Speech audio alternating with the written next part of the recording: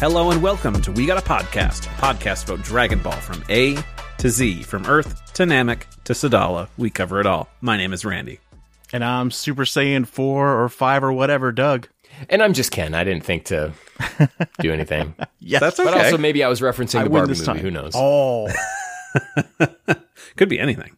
We're the world's strongest under the heavens. Trio de Dangers here every other week to talk your ear off about fights, goofs, and everything else in the Dragon Ball cosmos. Douglas, how you doing, man? Hey, buddy. I'm doing great, man. I am wearing a new apparel, as you guys in the video chat can see. It's got I don't know who these characters are, but they look pretty cool. They look pretty dope. I got it for my mom got it for me for Christmas. So I'm going to paint a picture salad here for people, all right? Okay. It looks like Young Gigi's style.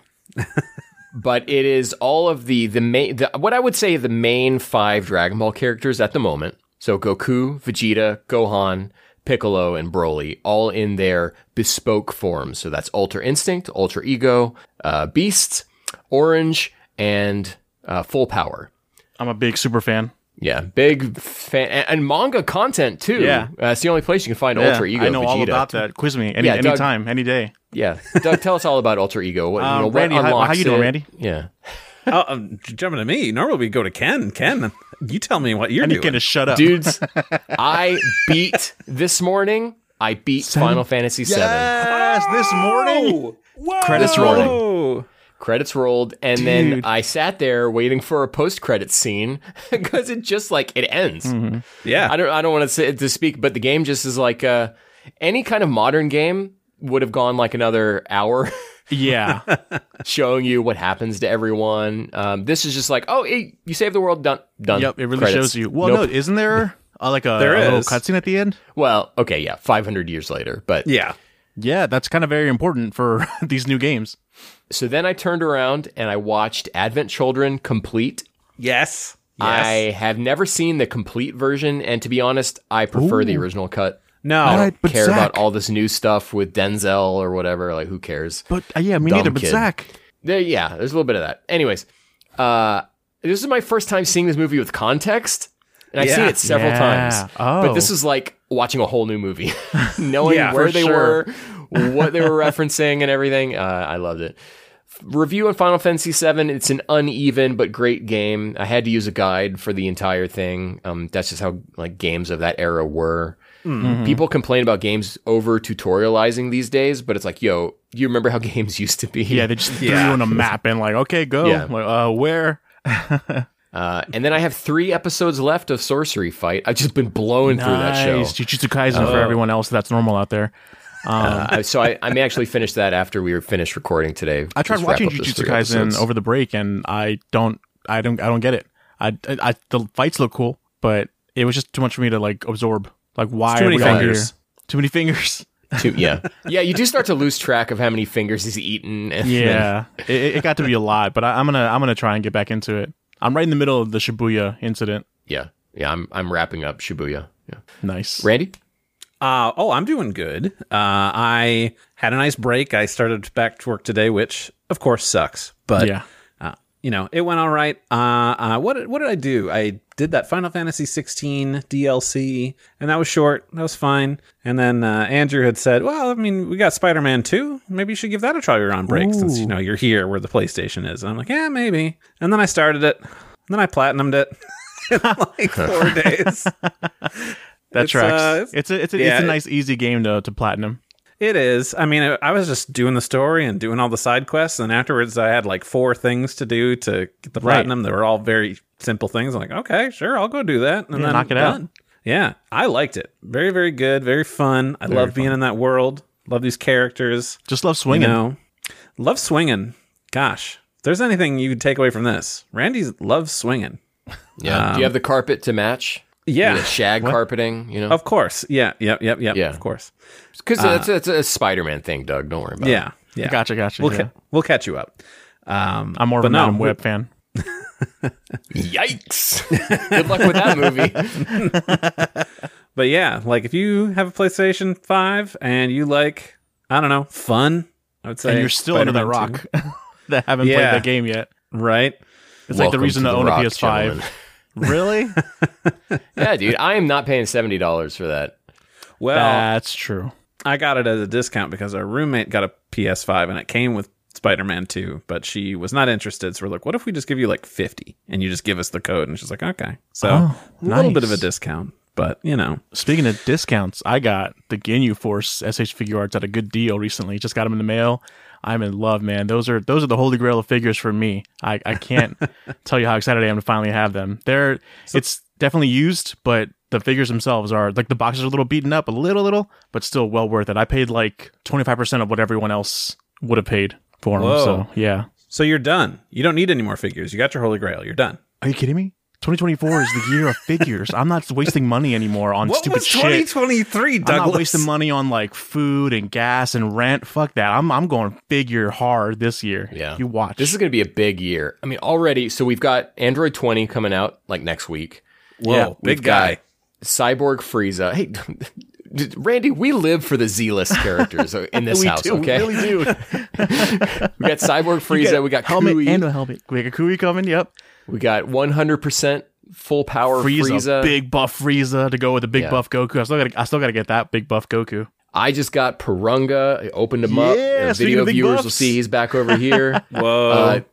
Any picture you have seen of this Purunga figure will not prepare you for how enormous he is. For real, Randy. Yeah. The box came in. The box is bigger than my dog. Yep. That's a great picture of you with the dog with the box. It's like the size is like mind blowing. Yeah. But even then, looking at that picture, you don't understand how big this thing is. Mm-hmm. Wow. But I got him. So in my heart of hearts, I said, I'm not paying. Randy, I'm sorry. I'm stepping all over your segment. You were so adamant about this, I said, I'm not paying a penny over $200 for this thing. And then they announced him at $300. And I was, Christmas Day, I was watching Prestige, with my wife's family. They'd never seen it before. Great movie. It's a good movie. We were watching it. And I go on my phone and I look through my list on Amazon just to see, because sometimes stuff goes on sale. And I'm like, $200 Purunga sold by Amazon, ships by Amazon. I went over to my wife. I said, hey, remember that Purunga? Remember how I said $200? It's there. So yeah. It was like $198 or something, wasn't it? $190. Yeah, I'm $200. Yeah. Right. I could have gotten you one for $75, but next time. Next time. Purunga. When they do shiny Purunga, I would have had to pay $500 to then get. But yeah, it's a whole thing that you would have saved money. We both. Randy, what else have you been doing? I have one other thing. Since we're showing off, doing show and tell with our new toys, I was thinking about a thing I used to have in high school, and I was like, you know what? It'd be really cool if I could find that again and just buy it. So I tracked down a copy of How to Draw Manga, Power Up Manga Techniques for Beginners, Volume 1, Compiling Characters. It's it's pretty good. Teaching you how to draw hands and feet, as we all know, very important. Don't show anything I'm going to have to censor. Yeah, please. You told me this is a pretty horny book. I wouldn't say. Can you show it again real quick? I'm close. I'm coming. But it's not a horny book. It's just there are hornier parts than expected. Anyway, you make them horny. Cool. It's not. I don't. There's like, what if this dude goes and like grabs this lady from behind? Ooh, isn't that fun? So I'm like, no, that's not actually. Yeah. So I was going through it and I'm like, I'm just drawing some stuff and I'm sending photos to friends. I'm like, hey, you remember this? Whatever. It's like, so cool. And a friend of mine gets back to me 2 days later and she said, you sent me that. And I was like, yeah, that book does look familiar. So I went into my basement and I was going through boxes that I haven't unpacked yet. And I have your copy. You lent it to me 14 years ago. The same one? The same one. The same. You. She's like, let me send you a gift card for the amount that you paid to replace that because I have it. Hilarious. You kind of pulled a Mike there on his first eBay purchase where he had to rebuy his Dragon Ball Z disc that he thought he lost. So, I mean, it was just fun. It's a cool book. And I don't know. I haven't been drawing a lot lately, so it's like, if I just go through and draw what's in this book, maybe it'll be a little fun little exercise. And it's Raina's going to be a mangaka in a few months. And it's very 90s style anime, which is kind of my speed. That's a good style. Right? Yeah. Characters look different than each other. I feel like anyone who had interest in drawing had to come across that book once in their youth, Yeah. Absolutely. It was either that or the one by like John Johnson or whatever. John Johnson. The whitest guy on earth. Right. Made a how to draw manga book. This one was actually is translated, so it was a Japanese from German. From German. What was that? It's translated from German. German. The original German. Oh yeah, of course. And Jesus, this is the 8th printing. They went through a lot for that. Granted, 8th printing 2001. That's not bad. From the 90s or whatever. Right, exactly. But that's enough show and tell, I think, guys. Are you ready to jump in to what we've all gathered here? Oh yeah, for? We're here for a certain reason, as always. Right, of course. For a certain reason, for the third to last time. Whoa. The penultimate episode True. of the Dragon Ball GT. I'll miss it. Nah. No. The Dragon Ball GT retrospective of Auspicioucity. That's right. We are continuing to talk about Dragon Ball GT, and we're going to be doing episodes 52 to 56 this time. But hey, if you jumped in and you're like, what happened before? We got you covered. After a hectic year dealing with a multitude of machine mutants, 7 evil dragons have emerged from the negative energy that has been building up in the Dragon Balls. Goku, Pan, just the two of them, Goku and Pan is what I should say. Goku and Pan have left on a journey to defeat the evil dragons and restore the Dragon Balls. With 3 balls back to normal, what challenges await our heroes next? So, like I said, we're doing 52 to 56. These aired July 9th, 97 to August 20th, 97. We did 5 whole episodes this time. What did we think about that? I have notes. Whoa. Earth-shattering news. Doug took I notes. sometimes have notes. It's when something is so bad, I have to get my phone and like whip out, start writing stuff down. Like I gotta mention this. Whoa, shit. okay. Yeah. Whoa. So I safe to say, my was... overall thoughts, it's bad. Wow. I'm pretty up on these episodes, actually. You're up. Yeah, I'm, just like last episode where I was shocked by how much I liked Liangxing Long. What number is that? That was the 2-star dragon. What does it look like? And Green. the spiky shoulder man. The Haze dragon. In this one, I was shocked by how much I liked Qi Xinglong, the mole. Yes. And I thought the brothers were interesting. I was actually most kind of like tickled by the recap episode. Well, for reasons we'll get to that later. I'm pretty up on these. I'm not. There's some stuff I didn't like. Some stuff, like how they wrapped up the Qi Xinglong episode. I didn't care so much for, but I like these. I'm up on them. Okay, Randy. I felt I was kind of not really paying attention. I'll be honest. While watching a good chunk of these, some stuff that I liked, some stuff that I didn't. I don't give a fuck anymore. What if we just stopped? What if we just didn't do this anymore? I can tell you right now, I'm feeling burnt out on GT. I'm ready to be done with it. We're glad we're so close. I was thinking yesterday that if I felt the way I felt now and we were still in the Black Star Dragon Balls part, I'd be like, guys, we're pulling the plug on GT. But we're so close to being done with it. Exactly. General consensus. Through. Right. Yeah. So, I mean, there's some entertainment to be had here, but I think that, it's just been a lot, and I'm excited for it to be over and see what new things exist out there past these 64 episodes. So, well, that sounds good. Sounds like we've got some varying opinions, and now we can jump into it episode by episode. Ken, why don't you tell us what's going on? Episode 52. What is it, and what happens? Look out, Pan. Qi Xinglong's backup plan. The 7-star dragon appears before Goku and Pan, but the mole-like dragon has no desire to fight the duo and would rather just make earthquakes and destroy stuff. After harassing the dastardly dirt digger, the dragon attacks a local city before finally confronting the 2 Saiyans who just ruined his day by saving the town from devastation. During the tussle, the dragon destroys himself, yielding his Dragon Ball to Pan. But when she goes to grab it, it sucks her in and absorbs her. What has happened to Pan? Yeah, man. Dragon? Right? Really? Thing's a dragon? We're really stretching that. Yeah. We're really loose with the designs for what constitutes a dragon. I don't know. We just had a hot lady last time. Is that a dragon? I mean, I guess she can be whatever she wants. She's a lady dragon, yeah. She's Slay Queen. Do what you do. Yeah. She got a tail, dragon. This mole guy, too much of a mole. Not hot enough. Yeah. Not hot enough. When he becomes super Qi Xinglong, I'm like, okay, dragon, I buy it.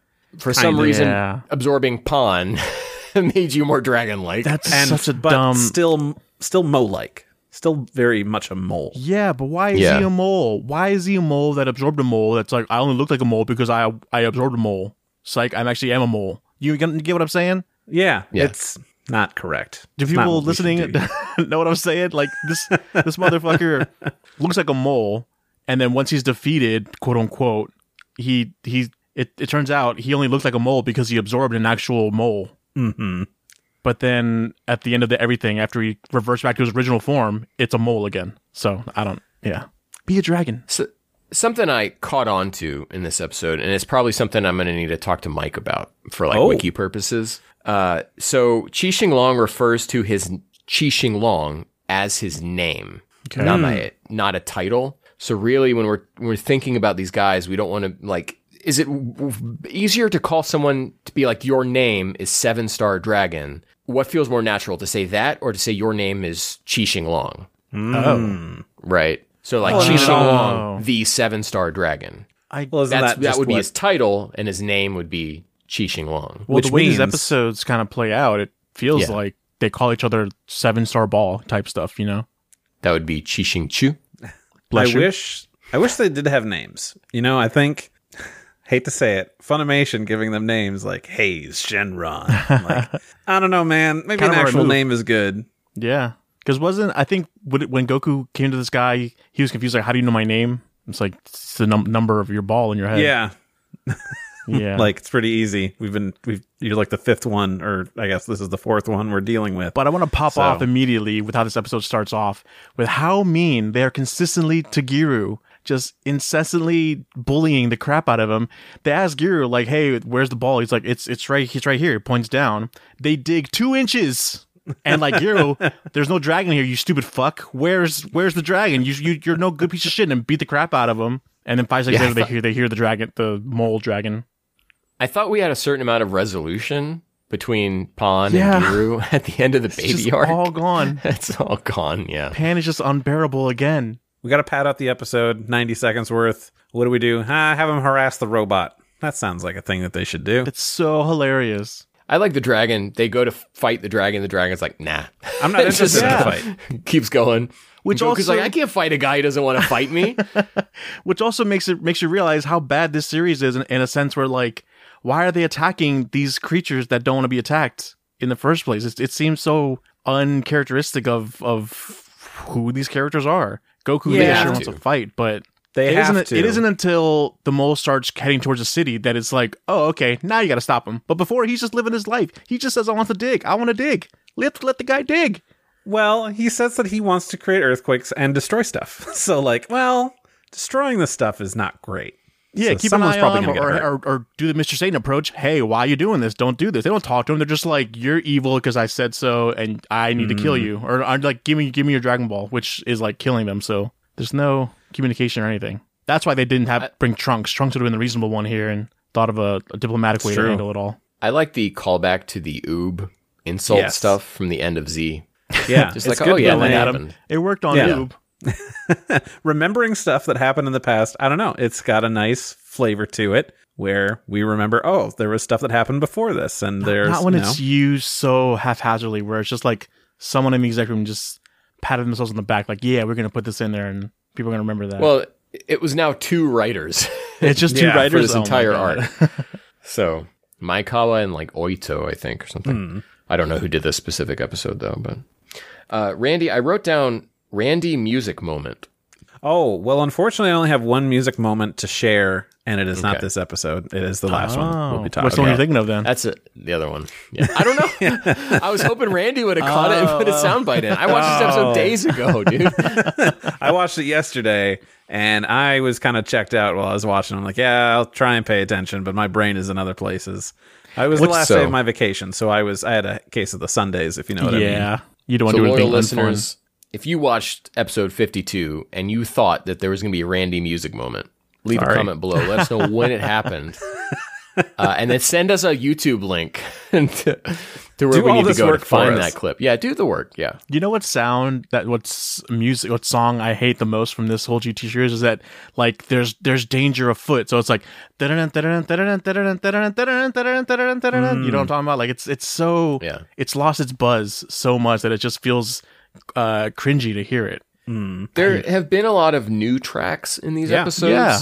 Some used in strange places, like which might be Randy's music moment in the last episode. We'll get there. Yeah.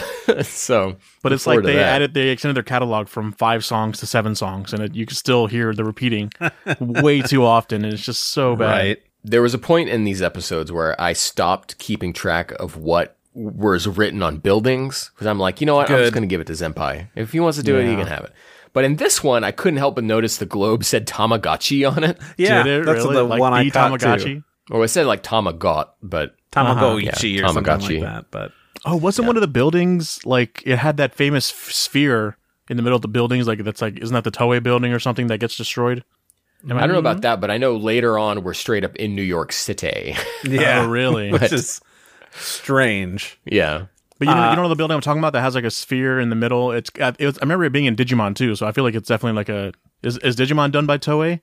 Yes. Then it's definitely like just the Toei building that they destroy often. Just as a little Easter egg, I guess, in these series. Maybe that was the Tamagotchi one. Maybe I don't know. I don't think it had a name on it. No. But what was funny and stupid to me was Goku transforming from his kid form to Super Saiyan 4 to push a building back into place after the earthquake starts happening in the city. I like that.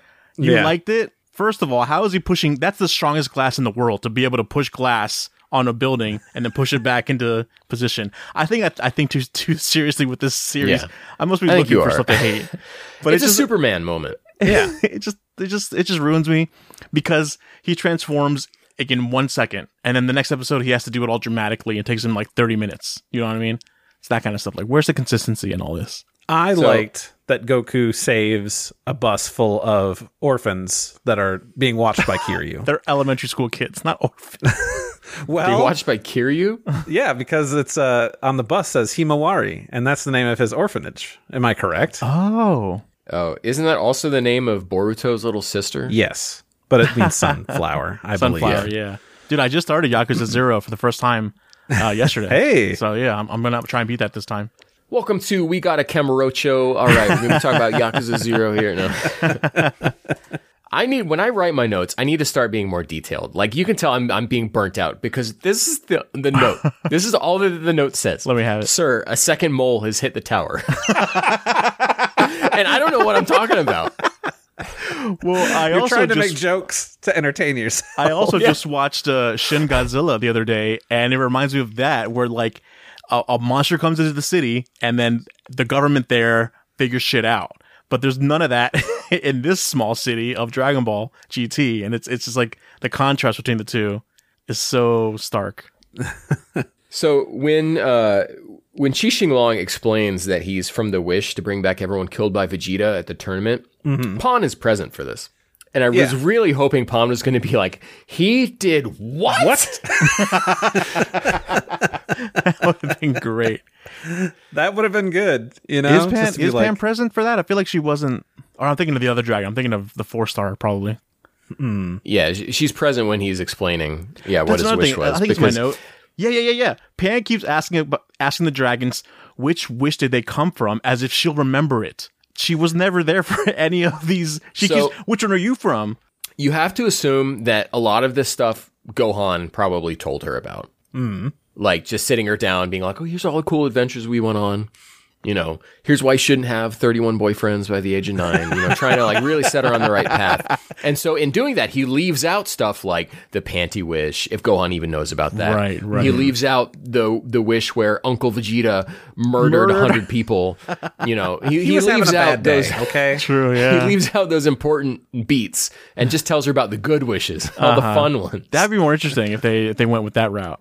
Like made it more obvious, but yeah. Right. Pan learning the true history of everything. Yeah. Like, whoa, dark. It'd be fun for like new viewers that jumped in like just GT back in the day, you know? If that was their first introduction. Like, they did what? I gotta go check this series out. But I do almost wonder if that's like that kind of writing would be the new like well, that just happened, like MCU type writing for that kind of thing, or is this like a genuine way to write a character interaction, or am I just like Marvel pilled and that's the way I would write something like that? Could be. I don't know, man. Storytelling is dead, guys. That's what I'm saying. Dead. It is. Whoa. Except for Yakuza 0. Play Yakuza 0. Sure. Storytelling is alive and well. So there. great. Yeah.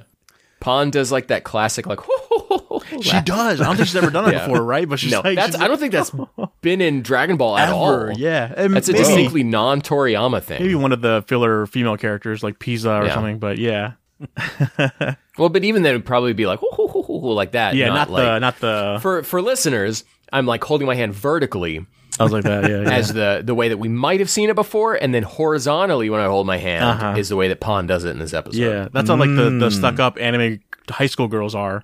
Yeah, Jessie from Pokemon, she does it a lot. She does it a lot, yeah. So what happens from here? They fight a little bit in a way? Yeah, and it's kind of cool. It's like Super Saiyan 4 Goku teaming up with Pawn, and there's like all the pink beams going around, and they're both just like dodging them together. I'm like, this is great. I like this. I'm enjoying that a lot. I don't remember that at all. That. Well, the mole dude blasts Ki from the ground. He doesn't like shoot. Oh, anything. that. Yes, okay. And then they do the thing where they stand on top of him, so he blasts himself. Right. Just fun fighting. It's Ki Blastorama, but it's... I did like that because he's a mole. His whole thing's underground.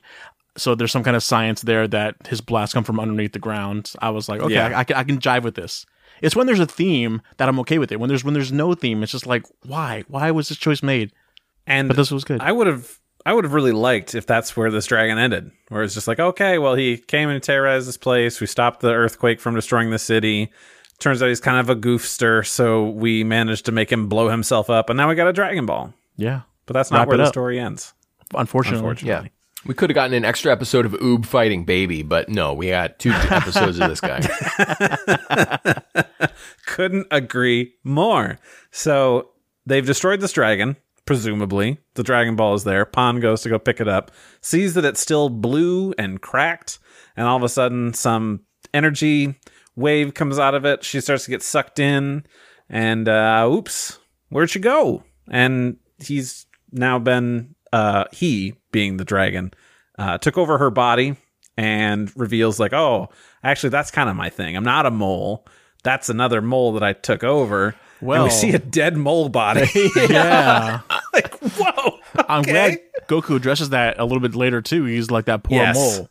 I was like, okay, that makes sense. This is for Chaozu. The guy I never talked to. It makes me think that it's less that they're taking over the body of the mole and Pan. They're just gaining their powers because the dude's still a mole at heart, right? He just absorbed a mole, so he got the ability. He got the motives of a mole. Next episode, they reveal that, but here we're led to believe that he is really just the ball, which would be cool. Yeah, I didn't realize. But then why does he look like a mole dragon if he's absorbing Pawn? I didn't realize that the balls turned back orange when it was all said and done. Has that been always the case? Okay, yeah. The orange, the balls change, and then the sky changes back. Gotcha. Because I was gonna be like, how are they ever gonna defeat this thing if the thing is just the ball? If the monster is just the ball, that'd be wild. Right.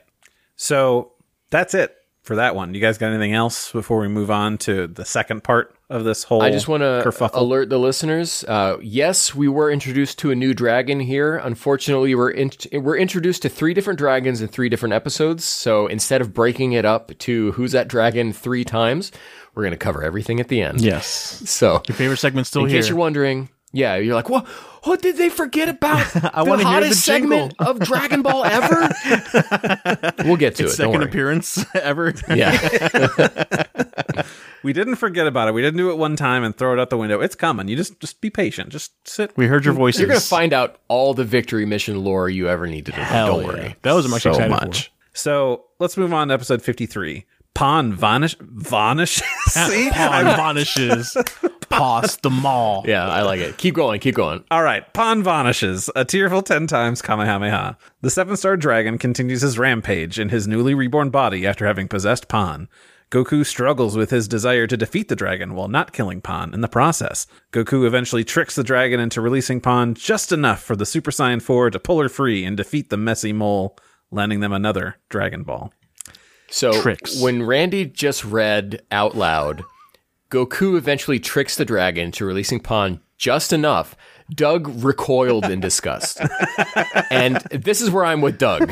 Because this is how could Goku have possibly known that this dragon, A, is capable of doing this, and B, would do it? We're talking about the dragon kind of, you're haha, Goku, you're almost dead. Let me reveal Pan to you in body form so you could look at her one last time to fuck you. And Goku's like, right where I wanted you. Like, how you don't know that he does this. It's stupid. Yeah. For this, of all the 5 episodes we watched, this was the worst part of these 5 episodes.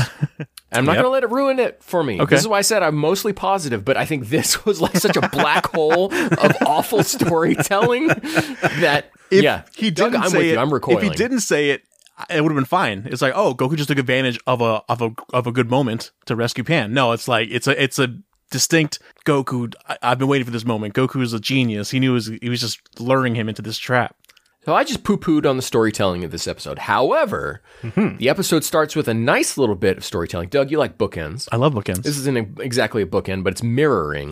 Where in the last episode, Goku said he doesn't like to fight an enemy who won't fight back. And in this episode, Chi Xinglong says a fight against an enemy that doesn't fight back is boring because Goku won't fight him. Oh, interesting. And that's cool. I like that. That is cool. Yeah, you're right. And then Chi Xinglong using the Kamehameha, so I got to add him to the list of Chi Xinglong Kamehameha users on the wiki. Damn, it's so mind-boggling seeing this city being destroyed and Goku just standing there, blast after blast. This dragon's blowing up buildings, throwing Kamehamehas at it, and Goku's just like, "Whoa, no urgency, nothing." Just like, man, that's a shame. Oh, Doug, don't worry, because when he turns Super Saiyan 4, he loses a little bit of his reasoning. Don't you know that? When he said that, I'm like, oh, then everything is fine then. That makes sense then.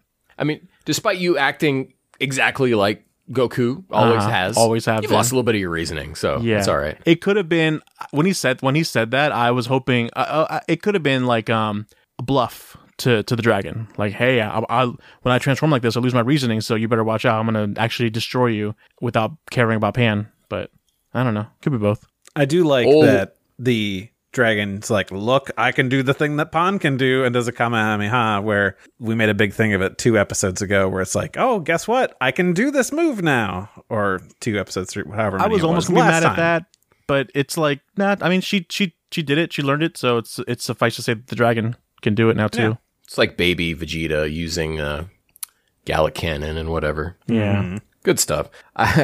Old water jug Gohan. Walking home with the water jugs. Oh, yeah. The water lines are down, presumably gas lines or electricity and everything. And really made it feel like it's the end of the world. Yeah, right?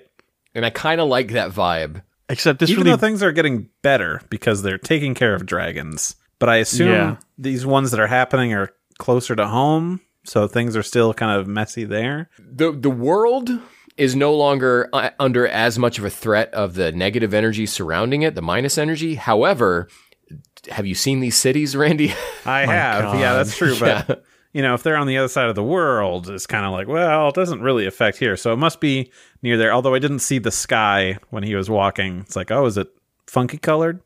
But, okay, this is also what upset me about this whole Gohan scene is that it paints the picture that no one else is out there to help them. No one is like, what happened to everything back in Z when everyone's like, oh, I can feel Goku's energy almost depleting.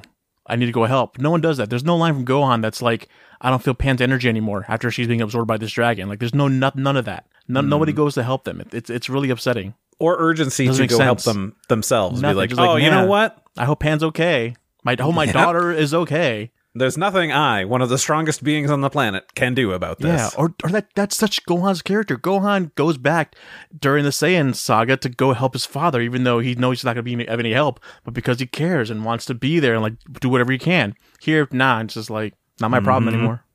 See, I thought that this was one of the few instances where Gohan and Videl felt like parents. Yeah, no, they absolutely do. It's just that they didn't feel like Gohan and Videl. Why wouldn't either of them be like, let's go help? I mean, Doug brought up the good point. Like, nobody can sense their ki and feel like, it's weird. I don't feel Pan anymore.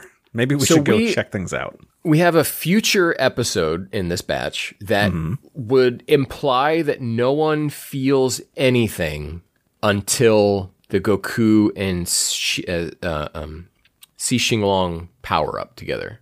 Okay. That no one's even sensing anything that's going on. So no one has any real context for what is going on out there with these dragons. They don't know. No, but then I think later on in this episode, Goku brings up, man, we only got 3 days left. Let's go do this. That's even another reason to have other people help. You're on a time limit? You have 3 days left? When did they establish a time limit? When did that happen? At the end of one of these episodes, Goku was like, or Goku or the narrator is like, they only had 3 days left. Joji Yanami. Are you sure? You sure they didn't say they only have 3 balls left? No. I saw days. Maybe it's balls, but I think it was days. So strong in his conviction. I was fully up awake the last second for these first 4 episodes, and yeah, I'm pretty sure that said day. I'll have to look into that, but I'm like, there's a time limit too, and no one's helping them. That threw me off. Goku decides, all right, fine, I will kill my granddaughter because he, hears her. It's like, I would rather be killed and all of this instead of other people getting hurt. So he charges 10 times Kamehameha, fires it, but oh no, he's still alive. And, reveals that Goku must have subconsciously held back. And that wasn't even a 5 times Kamehameha. So that wasn't going to do anything. It made me hate... You have already lost. It made me hate the naming scheme of naming it the 10-time Kamehameha. Like, what kind of name is that? We already did one cool thing with that, and that was in the baby fight when he's like, I'm going to fire another 10 times. And it's like, oh, please, you're not strong enough. You couldn't do it 10 times anything. I'm like, that's good. But then this is like, that wasn't even 5 times. Like, what math do you do, dude? Yeah, a 1 time should be enough to take care of you. I don't what is this? It's so annoying. I should point out before this, like, as like when Goku has like his memories of Pan and like, oh no, it's 2 memories. It's just 2, and that's it. It's a thing when she's a baby, and then like one from a throwaway episode a few episodes ago. It's like that's it. No more no more like heartfelt memories you're gonna flash back to. Nothing. I was almost happy that Pan died. I was like, yes, finally, but alas. You go back to the beginning of this series. Remember how I watched the last episode of Z first before watching GT? Yeah. Goku spent like no time with Pan. Yeah. Yeah. Before GT starts. They went to the beach that one day. Yeah. That they keep showing us. Yep. But really not a whole lot of interaction with her. No. Could have been that one from a couple episodes back where they're on their way and they're like stopped and he's like getting a drink of water or whatever and she's like looking through the ball and they're just kind of sitting there chatting with each other. Like there's that if you need another quick little, here's a little snippet. Yeah. But no, it's just 2 memories. So now we get to this travesty. I was waiting for this moment. Oh, well, before that, I wanted to bring up the line when Goku has been defeated by the dragon, basically is laying there, and he brings up, this is the first time my body and heart have ever been so pained. And I was like, really? What about I was against poor Kuririn, when you're fighting Frieza and you just got everything wrecked, and then you see your buddy get killed. I mean, that would be a body pained and a heart pained. I don't know, but I get it. It's family. I was mid-bite through an apple, and then I'm like, wait, what did he say? What? Whatever. Like I was like, did he say something like that? This episode just falls apart at the end. Yeah, it does. It tries too hard to be heartfelt, and it fails miraculously. Yeah. So there's this line. There's I was waiting for this moment. There's the bird saying "quah quah quah" as it flies, and then there's the whole mole thing. Yeah, he's supposed to be the ball. Yeah, he's just the mole. I did like that. When he's beating him up, we brought it up before. This is for that innocent mole. Like, well, yeah, but yeah. And then this is for Pan. All right. But I do love when Goku at the very end, he goes to wake up Pan and he's like, I'm Chi Xinglong. What's up? Oh, yeah, that was funny. I think that's so mean. This poor girl, been through so much, professed kill me. I would much rather deal with that than other people being dead. And your grandpa's like, you know what would be a really great joke right now? It's like, no, man, that's going too far. I mean, maybe in a different context, sure. But that, I think, is traumatizing for a girl her age, or anybody, any age. Was this the batch of episodes where Pan sticks Gyro in her backpack so that they could fly faster to the city? I don't remember that. Because I don't know. Must have blacked out. There's definitely like a moment where like she's like, we gotta head there. We gotta head there fast. Which like it's like that makes you think like, oh, what has Gyro been doing these previous episodes beforehand, like not keeping up with them, or they're just flying at his speed, or he's been hanging out with Joji Yanami, wasting time. Apparently. Can we move on from this episode, or do you guys have more? We can. We have got. There was stuff going on in the world of anime. Oh, shoot. So we have a bit of a gap here in between episodes. So the one that we just watched came out July 16th, 1997. The one we're about to talk about came out August 6th, 1997. So that's a pretty couple weeks. Yeah. In that period of time, July 19th, 1997, stop me if you guys have heard about this. Okay. The end of Evangelion comes out. Dude. Wow. Now, if only we had a podcast covering that very movie itself. Dude, I guess we got a pod. Dang. We got a podcast about that, man. Yeah, you go just, check it out. Go back a couple episodes. Now, you'll see it. This is where we crash into the world of the contemporary. Because on July 22nd, 1997, One Piece Chapter 1 comes out. No way. The world was not ready. The world would never be the same again. Yeah. And you can really see the evil dragon influence in Chapter 1 of One Piece. Are you serious? No.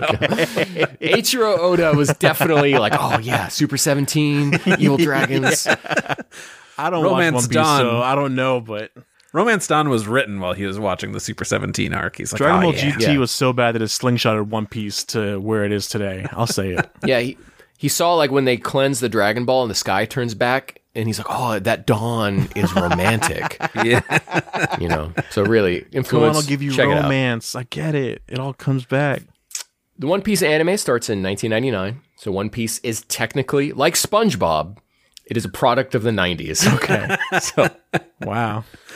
That's a great dot to connect. That lingers to this day. And then August 2nd, 1997, Tenchi Muyo, Midsummer's Eve, also known as Tenchi Muyo, Tenchi the Movie 2, Daughter of Darkness, comes out. Whoa. Mm-hmm. Randy, you're a big Tenchi fan, right?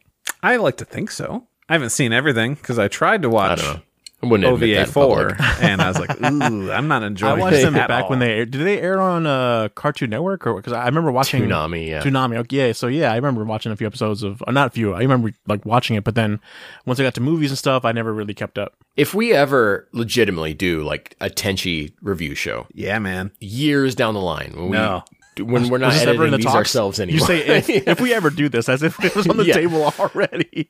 We'll go more into this. I'd love to like peer into what was going on in execs' minds when they picked up Tenchi, because how did they ever think this was going to fly on television? It flew, man.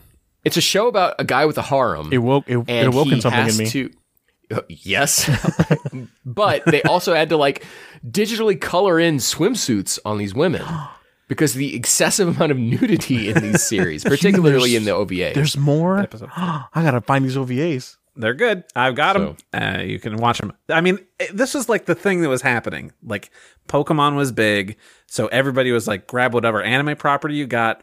If it's cheap enough, we'll grab it and we'll throw it on TV. I don't think they even check, because I mean, like things like Escaflowne, Fox Kids, like that is not violent. Appropriate for children at all, especially later, which they didn't air later episodes because they're like, never mind. What blows my mind is that Slayers never got a like wide release on TV. It originally did. I think it was Fox picked up the rights to it and then didn't air it. Does that show check off all the marks of like a good show? Okay. Yeah. Slayers is great.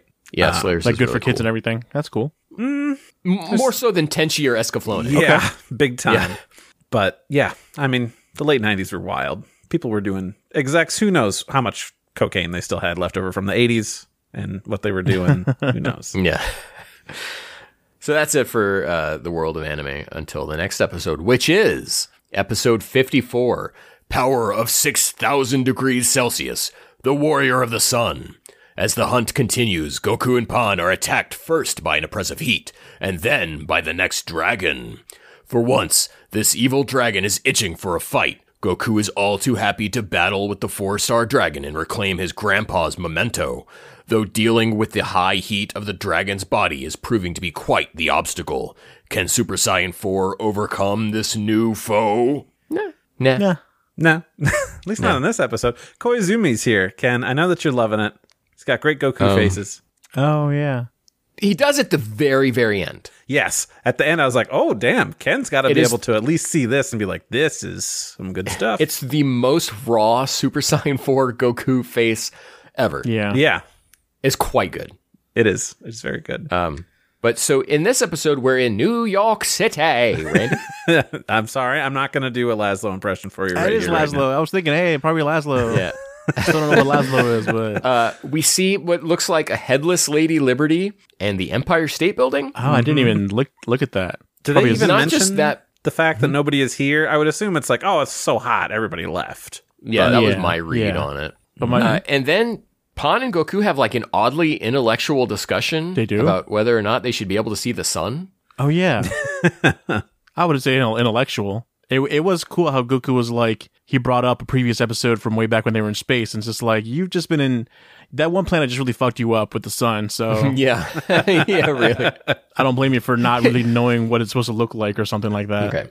So, Randy, see, Goku trauma is something that will trigger transformation.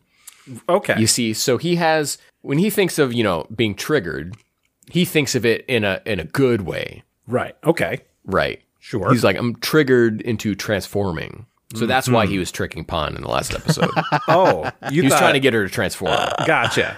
Okay. Right. And that's why it's okay. We all know Goku is a misogynist who knows that females can't turn Super Saiyan. He never knows brings this it up. for a fact. He doesn't even attempt. With Gohan, it's all day. You've got it in you, boy. I'll get it. My first note here is that Pan keeps abusing Guru. I don't remember what he did, but that's my first note again, so I was upset about it. So I like that you're banging that times. drum, Pan is fair. Banging Guru. He needs to stop. I'm coming. Is this the first time in like 500 episodes that Goku has talked about the memento of his grandfather? Yeah, it's been a long time. Yeah. Well, doesn't he bring it up when he brings Gohan to go meet Roshi and Bulma and stuff with the hat? Okay. All right. So 300 episodes. Yeah. I kind of like that, though. He doesn't really dwell on it too much. It's kind of an unspoken thing, which makes it more sweeter. Then it's He's Goku's a grandpa thing. now. It's Goku's. He's got other family. Yeah. Did they keep the 4-star ball after, like, prior to all these balls separating in GT and everything? Did we know that or not? Or well, they were out and about cracking. Yeah. Okay. Out in the wild. Okay. Yeah, they stopped keeping them after. Yeah, I guess just after Z starts. Yeah. They don't keep. Of course, then there's Super, in which Bulma is constantly collecting them. Can't stop herself. I love Super. Yeah. As you can see by the shirt. Speaking of things that I love in this episode is when Pan goes, I think it's when Pan goes to attack Xi Long and the Hitori Janai starts and stops like immediately. She gets knocked out and it just cuts out.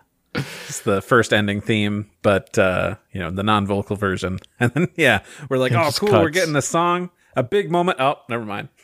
We're done. This is when the dragon like chops Pan and like puts her to sleep or whatever and then throws her to the side. Yeah. Is that what it is? Okay. Yep. Which is so weird of Pan to just be like, don't worry, Grandpa, we got this. It's like, Goku's like, this guy's on another level. Don't worry about it. And then just gets knocked out of me. It was so satisfying. Well, but see, I think her intent is that she's going to knock them out before things get out of hand. Because with all the other ones, it's been like trickery going on. Yeah. True. So and of course, this guy is the straightest, straight edge dragon of all. Dragon Ball Z just showed up in dragon form, and she did not. She wasn't ready for it. Was not expecting that. Yeah, no.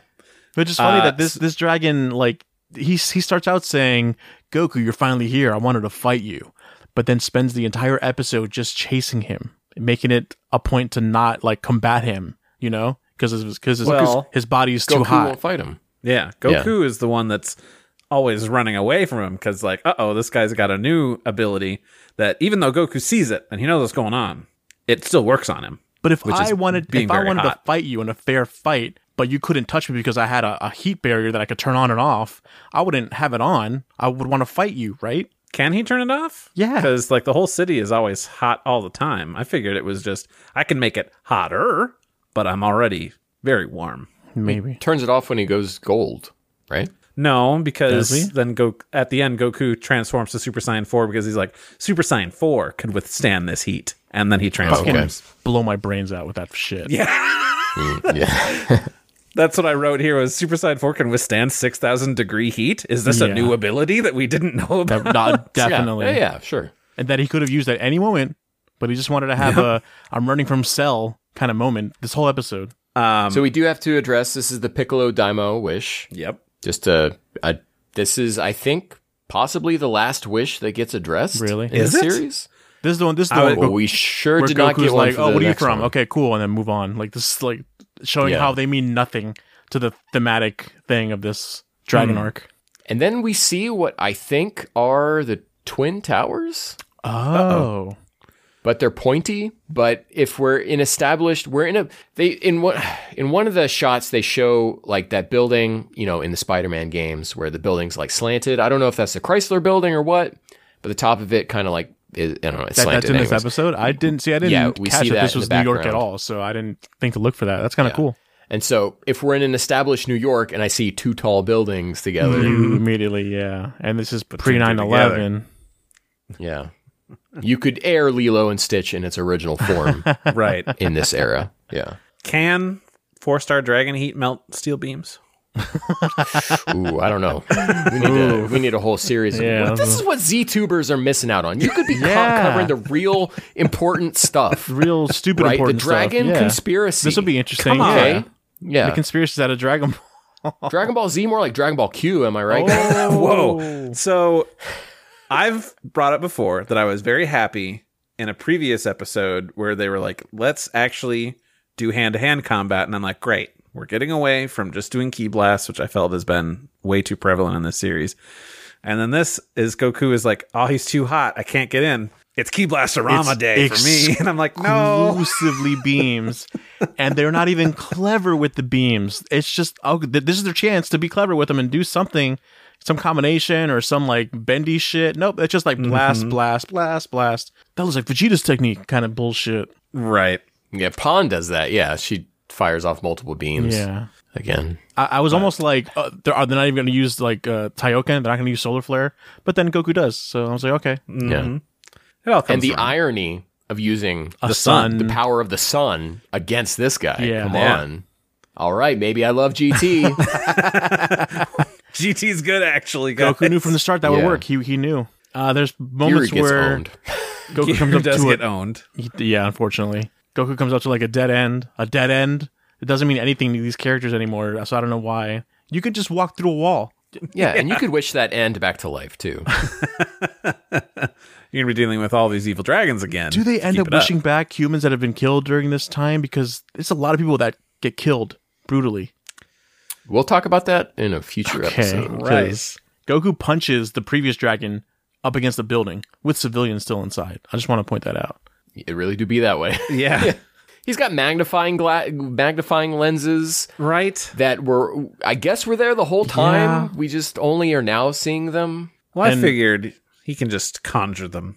I mean, there's sand and dust around. You could melt that down into glass. What's the point of them? To make his blast of heat stronger, which is strange because it's not light. It's not light-based attacks. It's heat. So why would the lens... Whatever. That's fine. You're doing something new, I guess. It's not fine. I'm telling you, it's not fine.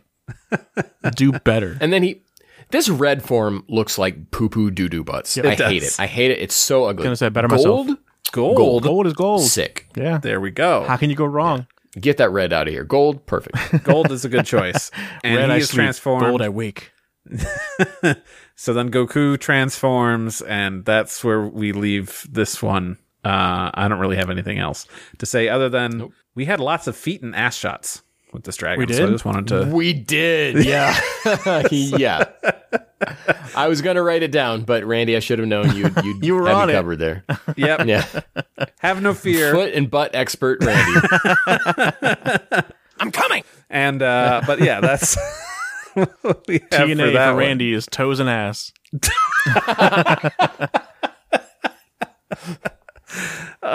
Anything else you guys want to say before we jump into... Yes, going into the next episode, I decided to watch the last time on Dragon Ball GT, and nothing happened. Even they agree. Did you guys see it? Because it's literally, I wrote it down. The last episode preview is hilarious. It literally skips the entire episode. It shows Pan is knocked out, Goku uses Solar Flare, and then both transform. And that's it. That's the last time on GT that they showed. It's impressive because we've had some episodes that are like the last time goes on for like 2.5 minutes where that's like just we gotta fill time. I knew watching this episode, I'm like, nothing flipping happened. And let me see if they agree, and they did. And I was vindicated. I was like, yep, what a waste of an episode. Man. Yeah.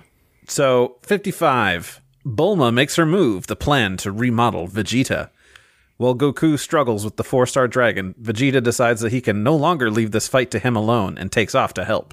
Before he can get far, Bulma calls him back to inform him she has a plan. After reminiscing on how their gap in power became so vast, Bulma reveals her plan. She will force Vegeta to become a Super Saiyan 4 using the tech she developed when she was controlled by Baby. Will this plan bear fruits?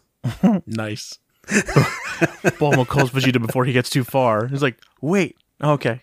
Oh, yes, sweetie. There's some good parts in this, and we will talk about it. I was shockingly into this episode. Yeah, weirdly. I mean, it's a recap episode. It's Uchiyama. Obviously, it should be like, who cares? Whatever. But there are good parts to this. And I was gonna say how nice it was to watch, these clips from a good show, but then the GT music over it ruins it. Exactly. Entirely. It does. So strange. So during these, I'm so familiar with Dragon Ball Z and everything. I was just kind of zoning out during this part. And I was thinking oh yeah, when they were dubbing GT and they got to this Goku versus Vegeta fight, this would have been the first time that Schemmel and Sabat got to do this much of that fight. Interesting. Because they had not released Ultimate Uncut yet. Huh. Ultimate Uncut wouldn't be for another year or two. You're right. I thought you were going to say it was the first time that Masako Nozawa and Ryo Horikawa got to do these lines. Because when I'm thinking of all the constant redubbing that the American cast had to do, but this is the first time that they would come back to the Saiyan arc is in these GT episodes, you're saying? I mean, they're obviously, this is not the first time they flash back to that fight, but they flash back to this fight and then just kind of let it play out. Yeah, much more than the Your Number One episode. Because it's redrawn stuff. A lot of that stuff was redrawn in that episode, yeah. Cool. So sorry for bringing up the dub. It was something I was thinking about while I was just looking at footage I've already seen a million times. It's interesting. Because I didn't even think about that at the time. I think that was what, at the time, I was disappointed in hearing what was adult Vegeta's voice for Chris Sabat. I was like, oh, that'd be weird to hear that voice come out of that young of a Vegeta. But then I was disappointed when they redid the Ultimate Uncuts, and he did use the same. Now I come to learn that is just what the Vegeta's voice should be. But because he was such an amateur in the beginning of doing Z, it sounded like a younger Vegeta to me. You know what I mean? Well, that's because he was doing an impression. Exactly. Right. And that's what I was that's what I took as a young Vegeta. But no, it was just he was doing an impression, but now he evolved it into his own voice. But at the time, I was weirded out. So you got something that sounded like this. Yeah. But you wanted something that sounded like this. Yeah, younger, because he was super thin and everything, and yeah. Yeah, you wanted the Brian Drummond, the fake Brian Drummond. I wanted a little more, and what you got. A little more progression, because then it's that, and then back to Ginyu episodes where he is like that, and then the evolution. Yeah, hey, shouts out to people who like the dub, because you are on a roller coaster all the time. Now, I know Sabat redubbed a lot of his stuff when they did the Orange Bricks. Yeah. But even so, I mean, you're on Sonny Straits all over the place in his Krillin voice. Yeah. You've got Gohan's all over the place. Shemmel's is all over the place. So, yeah. Yeah. It's got to be rough. Actually, I think Sonny Strait might have redone some of his stuff too. But at least you have Kai. I watched that dubbed. That was good stuff. Yeah. Kai, the only way to watch Kai is to watch it dubbed. Yeah.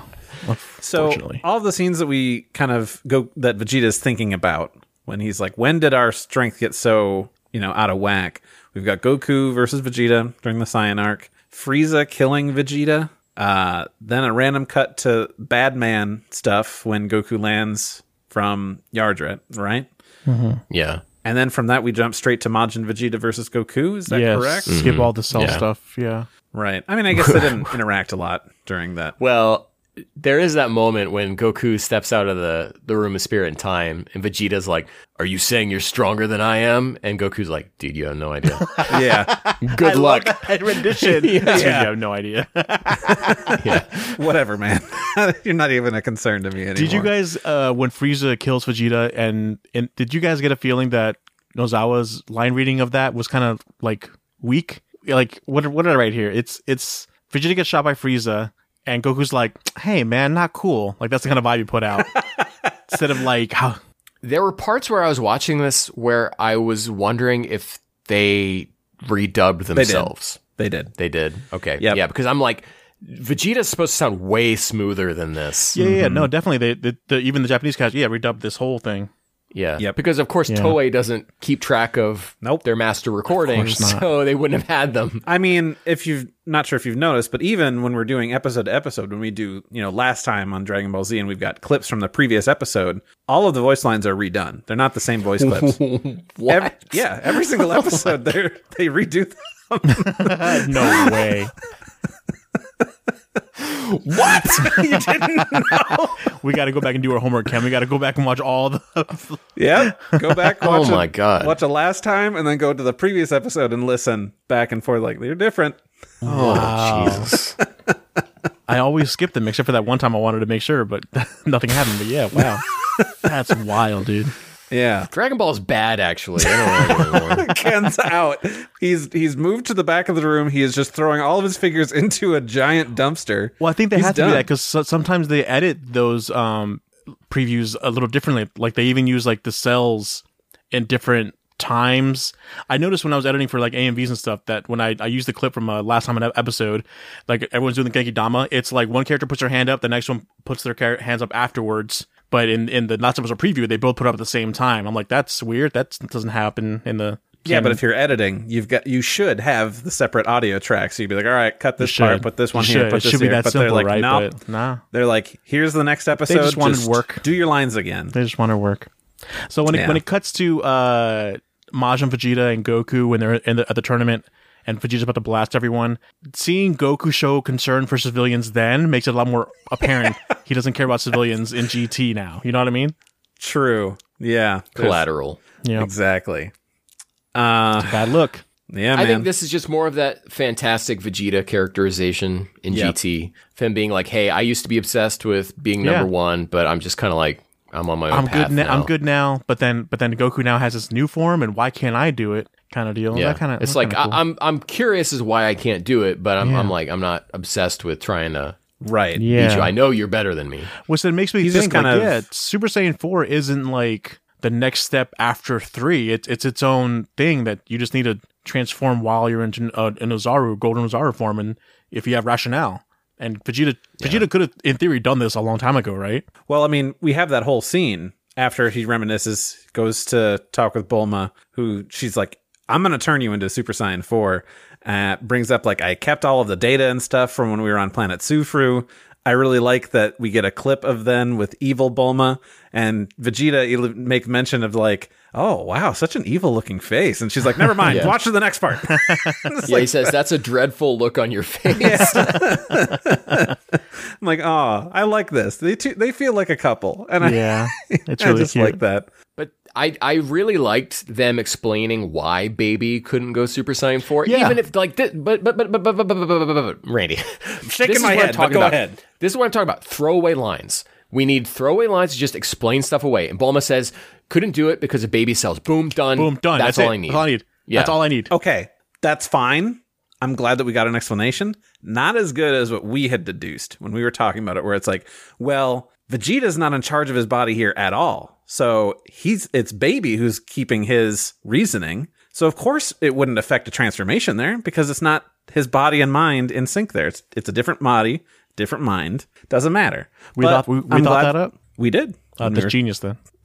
So I love GT. Yeah. I love GT. So I'm glad they gave us an explanation. I think it's a horseshit explanation compared to what the real fans. I think both are very adequate. It's like baby cells were interfering. Yeah, that's all I need. Speaking of redone lines, how about that Ozaru roar of Goku's in this recap? Wasn't that a lot better? It's not Nozawa just screaming, shrieking. I think it was. It's just actually pitched down versus not doing that at all during that episode. So I was like, so you can do it good. Okay, interesting. Someone at Toei was checking message boards or IRC channels or whatever.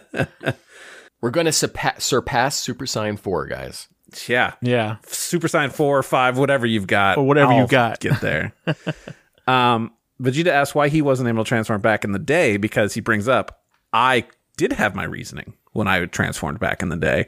And it's like, good. You're asking the questions that people who have been following the series have probably been asking, like, wait, but then why? And she says, well, if Goku was to answer that question, he'd probably say it was because of a lack of training or strength. But now he does have that strength, so he definitely will transform to Super Saiyan 4. She's very supportive. She's like, nah, you got it now. You're strong. Yeah, I guess so. It's one of those things where it's like, no, you had to be at a certain strength to transform, as opposed to you could have done this against Cell. Right. If you just turn yourself to Zaru. I mean, it's the same thing of like, I'm sure, is there a guidebook thing, Ken, for like, here's the criteria to become Super Saiyan, and it's like, gotta have a pure heart, gotta get real angry, and I'm certain you have to have a certain level of strength, because otherwise, like, why didn't he transform when Kuririn was killed by... That's why I don't like them naming it. As cool and comfortable I am calling it Super Saiyan 4, I hate that it's 4 as in a sequential of like a next progression. I wish it was its own thing. I wish this was the legendary Super Saiyan. It's a more fitting title for this is what a monkey transforms into a rational humanoid. Ultimate Super Saiyan. Ozaru too. There is some stuff. I think Lance covered it in one of the latest Dragon Ball dissections. Where there was some stuff in interviews or in the Perfect Files hinting that Super Saiyan 4 maybe actually is the legendary Super Saiyan. Boom. I like that. So they don't confirm it, but they're like, maybe. I would love that. Why not? Yeah. That makes more sense to me. Are we done with this episode? I think we're done. Because we're back to the world of anime. We're back. Hey. In a big way. So this last episode, the Vegeta episode, August 20th, 1997. The next episode will be September 3rd, 1997. So 2 weeks in there. In that span of time, on September 1st, 1997, a little manga, you might have heard of it. It's kind of draws some Dragon Ball Sayuki. Oh. Sayuki. Interesting. The manga begins. Journey to the West. There was an anime adaptation. It's 4 cute boys out on the town. It's very what would you call this? Fushoji? Fujoshi. Fujoshi. Futanari. Yeah. Very kind of like... well, I mean, anyways. The anime starts in 2000, and really the Sayuki anime is some of the like worst anime I've seen ever. We're talking about like PowerPoint presentation stuff, Doug. Oh. It's really bad. It's like I watched novels, in anime club in college, and then I picked up the DVDs later, much later, to check it out. And I got like episode 2 in, and I'm like, oh my God, we did not move anything. I own like 3 or 4 Sayuki DVDs because this was an era. Okay, this was an era when like there you didn't have access to a million things on Crunchyroll, right? You had what was being dubbed at the time. What was in your Suncoast? What was coming out? Your Suncoast, your Sam Goody, your Spencers. I think maybe they had anime sometimes. No. Hot Topic did, I know. Yeah. Hot Topic. So what you could get there is what you could get. Best Buy really wasn't covering a lot of this stuff yet. We couldn't find it at Walmart really or Target yet. It was like you had to go to specialty if you could shops. imagine what they had, going to Best Buy and seeing nothing anime. That was our lives as a youth. Well, that's how it is now. But so you just got into Dragon Ball. You got into anime because Dragon Ball is like pushing. I mean, anime was always a thing in the US, right? But Dragon Ball came along and said, dude, teenage boys, check this out. Hey, mainstream. Okay. And so it was exploding even more so than before, but it's not where it is today yet, right? And so Sayuki is just kind of what you had. This looks like it was the new thing. Final Fantasy 15 in the 90s. You would go and you would get it, and it was an ADV dub, so it was the Houston actors. So it means like your Vic Mignogna's, your the Ayers brothers, and then just whoever happened to be in Houston at the time, your Spike Spencer, your Tiffany Grant, all the ADV crew. Actually, I don't know. I've never seen or heard of this. There's the guy. There's the guy with the glasses. There's the short king. There's the hot blonde typical character, and there's the bad boy. Yeah, that's Krillin, by the way. But, Krillin's short king. Bulma, technically, both been inspired. But yes, it was Greg Ayers who played Goku. Son Goku. Doug, you might have heard of him. Might have. I only do Wukong in this house. Yeah, Sayuki's bad. I have heard that Reloaded and Revolutions and Resurrections are better. Right. I just haven't gotten past the first disc because I bought. Yeah. You know, they all come out. Yeah. They've all come out on like SD on BD, thanks to like Disc Tech. So I've got those, but I just haven't watched anything of it. I'm like, I've got it for when I want to get to it. So you continued to buy more Sayuki as an adult? I have a problem. I like to buy and just have anime. As long as you can admit it, what I do. I've heard the animation gets better, Yeah. but yeah, that's an anime they need to go back and like have Mappa redo. Sayuki Mappa? Brotherhood. Oh my god. Yeah. Sayuki Brotherhood. Perfect. Yeah. So that's it. That's what happened. We talked about a lot about an anime I cannot recommend. So I don't know any other person out there that has heard of this series. Oh, Doug, tons of people know what Sayuki. You think I'm living under a rock not playing Spider-Man 2. Doug, Right? you are under the rock. You think you know GT. You don't know Yeah. GT. Sayuki fanboys and fangirls, sound off in the comments. We know you're out there. Ken, why don't you tell us about this last episode that we're covering here? After the sun comes extreme cold, the sibling dragons of fire and ice. Goku is powered up to Super Saiyan 4 to battle the 4-star dragon head on. During their bout, Goku realizes while he might have the edge in power, he falls short when it comes to speed. After paying the evil dragon back for not harming Pan, they can finally begin their fight on even ground. But what's this? The 3-star dragon has arrived on the scene and doesn't intend to make this a fair fight against Goku or his own younger brother, the 4-star dragon. How will Goku deal with these squabbling siblings? Okay, this is where, Doug, you should be like, oh, the Dragon Realm is actually cool. Because how are these guys brothers and seemingly have a history to them if they didn't come from somewhere else? I mean, maybe like eons ago when they were released before. Yeah, but the Dragon Realm sounds like a more feasible idea, more tangible. Like, hey, we exist in this other world together. Yeah, I hate that they're brothers.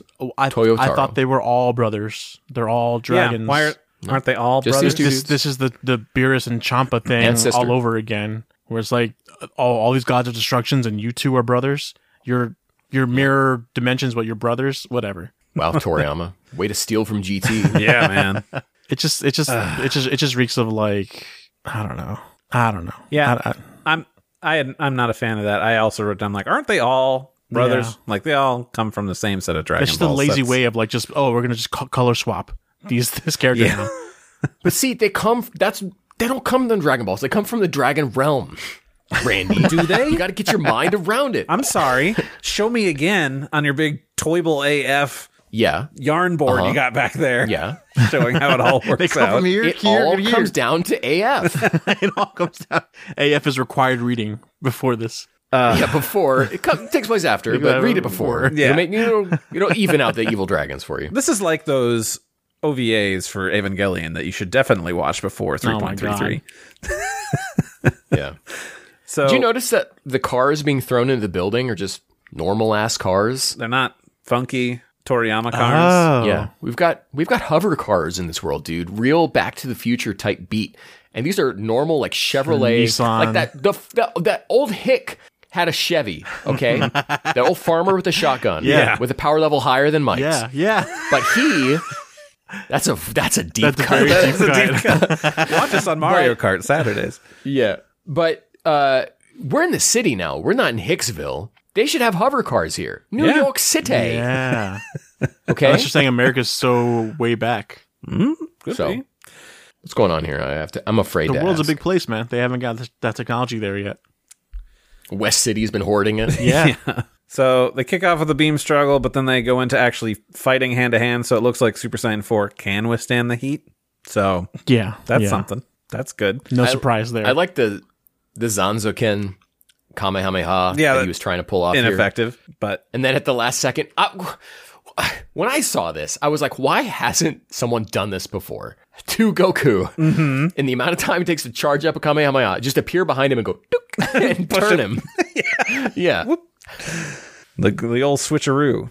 Yeah, man. He does that, turns him around, and then, I don't know, does Goku retreat underground? Does he get punched underground? I don't remember what happened. We're in a building. We're in that hotel from The Last of Us. Yeah. And there's some music. there is some music that I was like, is it are time? you kidding me? So Goku is hiding somewhere here, and 4-Star Dragon is walking around very menacingly, and it's like, oh, he's stalking him in the darkness. There's got to be some very tense track. Music. Duh, duh, duh, duh. Yeah. And so here's what they do. It's really great, really quite ingenious.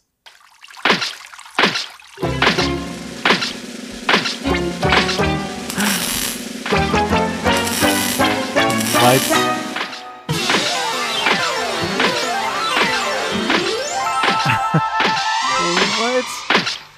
I don't understand. Are they allowed to use that? You really want to hear that next to the Frieza feet sound effect. Yeah. Really works, I think. Great soundscape you're doing here. Not even an echo. We're in an enclosed, dank, dark space. I gotta admit, I fell asleep throughout this entire episode, so I don't remember a damn thing. I wake up, oh, they're still just punching each other? Okay, I go back to sleep, and then... Goku they put that soundbite in there? No way. It's just such a strange choice. And then he comes across Goku, who's at the end of the hall, charging a Kamehameha. So he's like, oh, okay, well, that doesn't really do anything. And then blasts him. It's like, oh, it was a mirror. So Goku's was smart, actually. And then point blank, hand behind the back of his head. And he's like, all right, you got me. You should just kill me. Is that really how these fights go? Yeah. You let Pan go for a second, so I'm going to save your life. I'm going to spare your life. Well, I don't kill women or children. That's my thing, and that makes me a good guy now. So then why are we talking? Why aren't we just like, hey, we don't have to fight? Yeah. See, again, this guy is from the Dragon Realm. He's been around long enough to have like a code, a mindset, a code, a rule set that he plays by. There's no code. It's just because he's the 4-star ball, and the executives are like, this would be so cool because it's Goku's memento ball number. Though we gotta make him respectable. There's no theme around it whatsoever besides I like how you keep... Doug, I like how you think that there's some cabal of execs working on Dragon Ball GT, like giving it that much thought. Yeah. Yeah, Sele sitting around discussing how to craft GT according to the Apocrypha. That is what I imagine, yeah. There's two people. It's just them two writers. Staring down each other like, this would be hilarious. Write two that down, writers write that down, and write one that down. person doing series composition, not paying attention. No. It's so dumb. It could have been a good moment to like be like, oh well, I've been around you, Goku, for a long time. Oh, you've actually influenced me, and I want to just fight or something. But no, nothing, none of that. I like that twist. Yeah, this is where you would a throwaway line would have been great. Yeah, but no, now your grandfather's memento, huh, or something like that. Something. Yeah, just something. But now they can fight evenly because they don't owe each other favors or whatever. And that's going to go great until somebody else shows up to ruin the day. Go great until Pesky-san at it again. This guy. Up to his old tricks that we all know. He's like, oh, I've got an ice beam that I can shoot from my eyes. Check it out, Goku. Yeah, shoot out of just one of his eyeballs. Just one. There's just a shot where it just comes out of one eyeball. Yeah, that's good. So in this episode, which I feel like would be the only place to have brought it up, they don't discuss what wish he's from. Yeah, strange. I was thinking, well, we haven't done that, but we got another episode with them, so surely we'll get to that, right? And no? Maybe. There's a lot more wishes than there are dragons, right? Yes. Okay. And in Young Gigi's AF, when he does this arc again, he pulls from the other wishes that were not used in GT. Mm-hmm. Hate to break it to you, Doug, but Gigi's miles ahead of you. Happiest thing I've ever heard.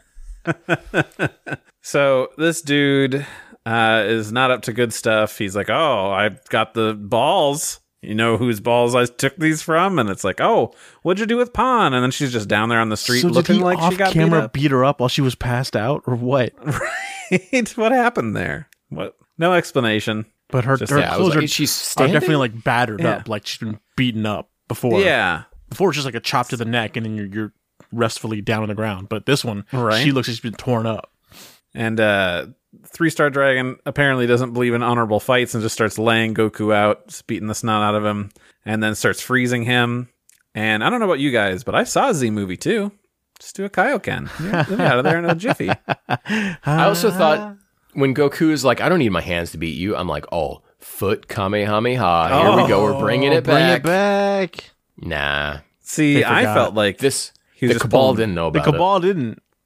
I figured this is just channeling his inner Vegito and just be like, no, I'll just use my legs, and then just, does that whole thing. But then they get frozen too, so it's to no avail. No legs, no Ozaru fist. I thought they were going to do the whole Piccolo Daima thing where like he takes off one limb at a time. Yeah. And it's like, you didn't take away my one arm or whatever. My 1 foot. And then blasts off with a foot Kamehameha and kicks him. No. These writers started at Raditz. So. We keep ragging on this dragon as if like the other dragons haven't been doing the same thing. They're not doing a fair fight. They just want to live. It's just because we've been introduced to this red dragon or whatever. Where are their Dragon Balls? Because all the other ones, we've seen them visibly on themselves. And these two, where are they hiding? I'm afraid to ask. Yeah. If you know, Randy. Well, where, Dwight? If it's feet... Seems like you already know where. In my heart. So then Goku is frozen, and 3 just tells 4, like, okay, I did this. Now you got to step up and use your burst attack and kill it. Yeah. And how would San Xinglong know that Si Xinglong had this, Doug, unless they worked together in the Dragon Realm? You can't keep getting away with it.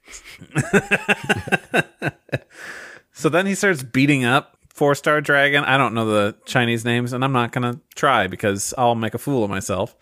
Beats him up, and eventually just like tells him again, you got to use your burst attack. So then he's like, all right, I'm going to do it. And has the most bored look on his face as he's charging this blast in his mouth. Like, what? It is Big Brother energy to be like, take him out, little one or whatever. So like right. And then, guys, check it out. We flash back to earlier in the episode. What? That's when you know you're doing a good job, is when you have to flash back to the same episode you're in. Yeah. This episode, we flash back to Doga Kobo, God help us. We flash back to that episode. And now we're going to flash back to earlier in this episode. Mm-hmm. What was the flashback? When him sparing Pawn. Oh, yeah. But then this was flashing back to them fighting fist to fist. Yeah.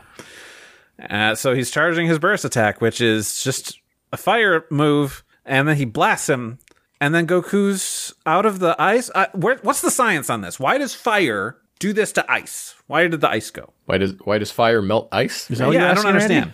Randy? I need this lore explained to me. If you read Young Gigi's manga, you'll find out in the Dragon Realm. No, Randy, I see what you're saying. Why does 6,000 degrees Celsius heat? Yeah. Melt ice and not just like straight sublimate it? I don't know. I'm asking this for my friend 3-star Dragon, where this baffles him. He's like, "What? Right. How did this happen?" Like, you told he him. was You very froze surprised. the dude. He was very surprised. Like, blast him with your fire attack. That will absolutely do it. Instead of just like, I don't know. They've push him. They never fought each other. But he knows how about does his he know burst that attack. He's weak? How does he know he has a weakness to fire? He's not Charizard. He's not Articuno. He doesn't know. Whatever, man. So now Goku is very cocky. And he's like, okay, I'm going to take on the 3-star Dragon so we can get back to fighting. And I'll take you down in 10 seconds. No, 5 seconds. And it's like... Because we've only got 3 days. Yeah, I'm telling you. He says 3 days. So there's stupid. one thing that I thought about over the course of these episodes, and I'm saving it till now, which is, how do you guys feel about Super Saiyan 4 in this arc? Because I feel like it's strange to have all these dragons, and like each time we're having Goku struggle against them using this form, which is kind of like, oh, it's going to be the big thing. We don't do another one in GT after this. But like each time he's fighting them, he's having difficulty until something happens and he just wins. And I feel like, I don't know, we introduced this whole thing of like the Earth is in danger and under this pressure of this evil key, and like things are like locked out. You can't go and like get anybody's help. What if it diminished his power? And like, okay, well now I can't transform any further, and maybe as they're taking dragons out, like, okay, cool, this influence on the Earth has been lessened. Oh, I now have access to this ability or like this level of power again. So that way it can be a struggle against these dragons without being like, well, they're all roughly around the same strength and I'm not prepared, for whatever. There's always been extenuating circumstances. Mm-hmm. So when they fought Wu Xinglong, the slime guy, he shot a 10 times Kamehameha into him. He bounced that back and that hit him. He hit himself with it, right? And didn't that like mess him up when he fought Baby too? He got hit with something stronger than a 10 times. Mm. So that kind of that equivalent of attack or stronger will mess him up in Super Saiyan 4. So that's the Wu Xinglong. He got hit by his own good. All right. What do you know? And then when he was fighting Qi Xinglong, he was holding back because of Pan. Mm-hmm. So really, this is the first dragon that he's been using Super Saiyan 4 all out against. Yeah. I don't like that, Chief. It's not. It's not really. Actually, GT's bad. It doesn't portray it well enough. I go with Randy where it should be. It would have been so much cooler if it's something he unlocked. He wasn't able to unlock until certain requirements were met per dragon or whatever. Whether it's like, I don't know, the sun is not at the highest peak, so I can't transform right now. Like a time limit or something. Other than just like it diminishes the strength of Super Saiyan 4 if he can just do it whenever, but chooses not to, or when he does, it's not any stronger than Super Saiyan regular. You know, it really do. Why doesn't he just go try Super Saiyan and then 2 or 3 and then go to 4? I think a problem here is that in the Vegeta episode, they introduced the Chekhov's gun of surpassing Super Saiyan 4. Yep. Which we will never do. No. So Chekhov's gun is a thing where in a story, if you introduce a gun, you have to use it. And they introduced the idea of Super Saiyan surpassing 5. Super Saiyan 4. They name it. And they even hint at Super Saiyan 5, right? But we're never going to see that stuff used. No. And so why do that? At this point, you have to know in production that, like, look, you've only got 8 episodes left. Like, the show is ending. They didn't know it was going to be like that. They were just looking at a way to say, I'll become Super Saiyan 4 or 5 or 6 or whatever. Like, it's meant to be like ridiculous. Like, I'll get whatever. But then people took it. They see that 5 and like, oh yeah. I want to say that line kind of like burns them not burned, but you know, there's always more forms of fan art can think of. But I think it would have started at 3. Once Super Saiyan 3 was introduced, that's when the number scheme could go to infinite. Because you not only did you name 3, you named 1 and 2 at that exact moment too. Mm-hmm. I think the other thing is that Super Saiyan 4 looks so damn cool. Yep.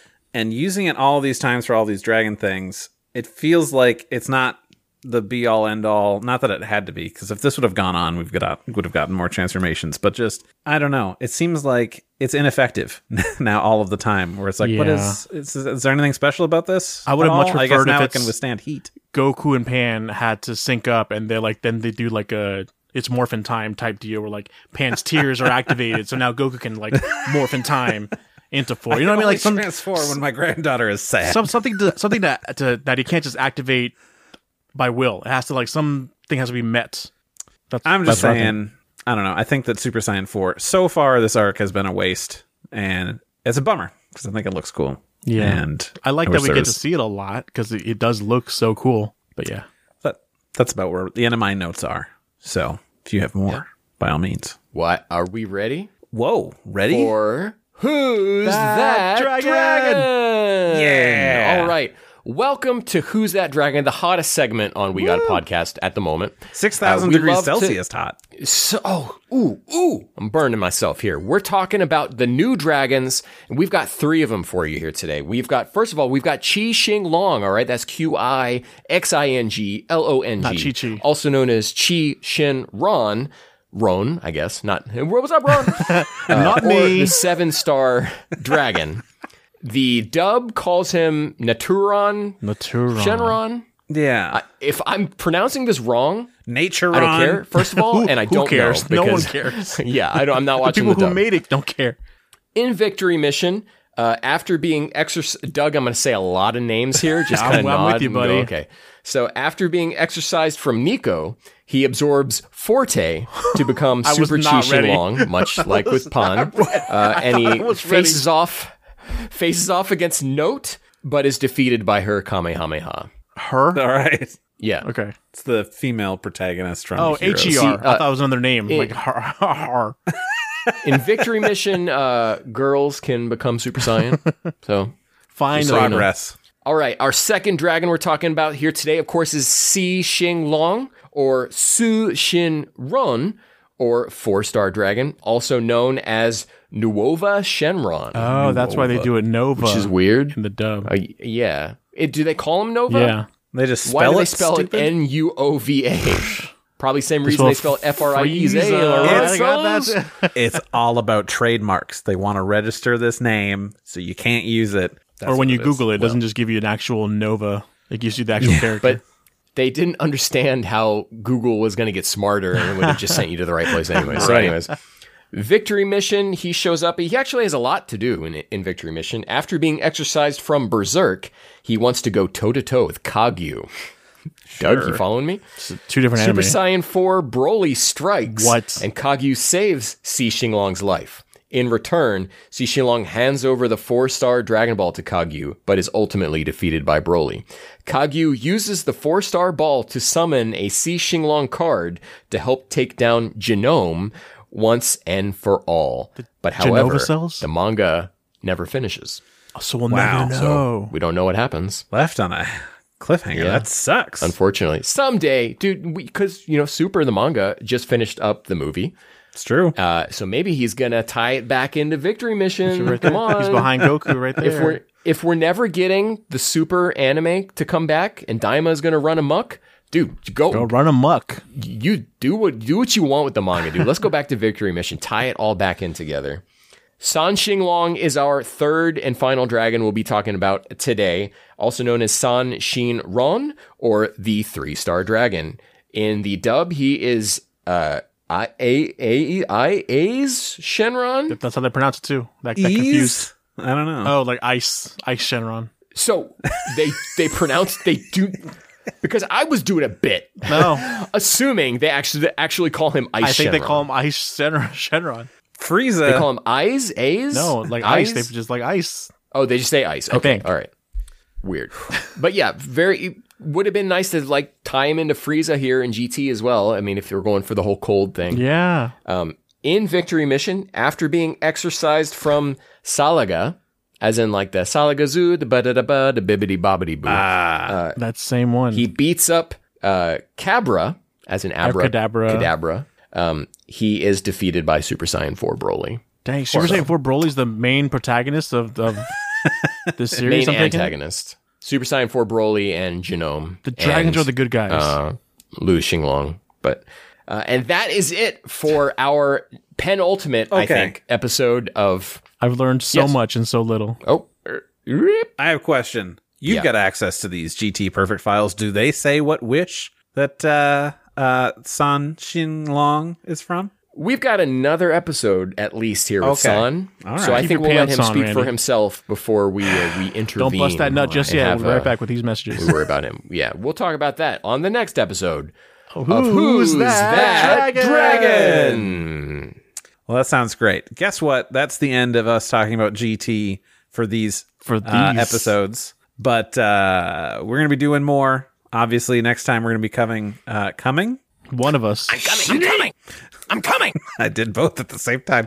The next GT retrospective will cover episodes 57 through 60. So do your homework. 4 more episodes. And but this isn't the episode. And wow, I can't do words. This isn't the end of this episode. We still got trivia and hearing what you guys had to say about these chunk of episodes. So stick around after the break. We'll be right back.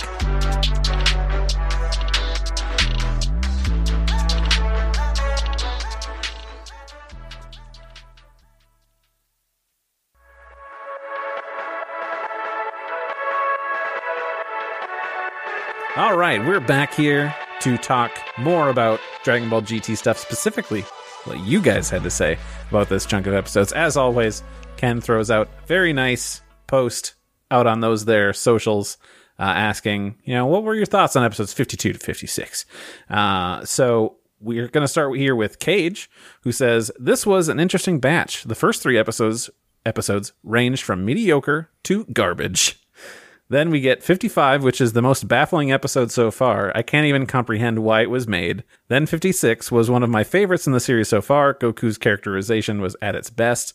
Also, quick shout out to the Dragon Brothers. They might be the most interesting villains in GT, which isn't saying very much, but I do like them a fair deal. So 55, which is baffling. This is the Vegeta. This is the Vegeta recap one, which recap, not so great, but I really liked Bulma and Vegeta interacting. But I can understand where you're coming from there. I get it. It felt like I mean, these things exist because production nobody's working on GT anymore. Right. Yeah. if they had to do a clip show, this is a good way to do it.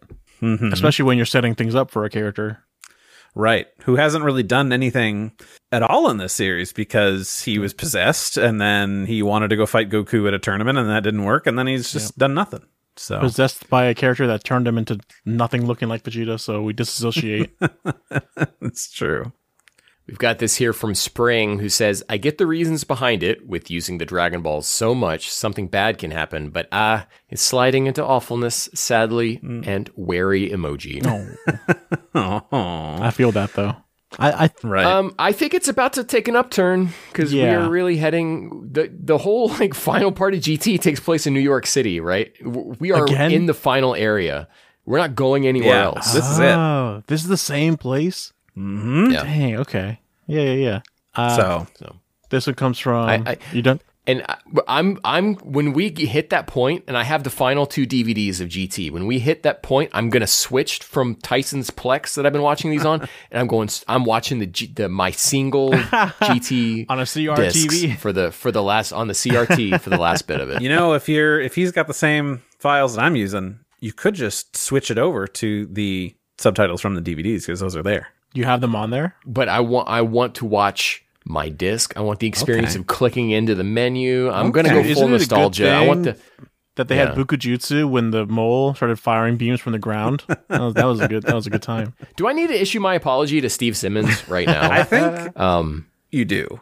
Because I was under the assumption that when I was watching these on Tyson's Plex, that I was watching something that was direct from the fingies of Steve Simmons. Mm-hmm.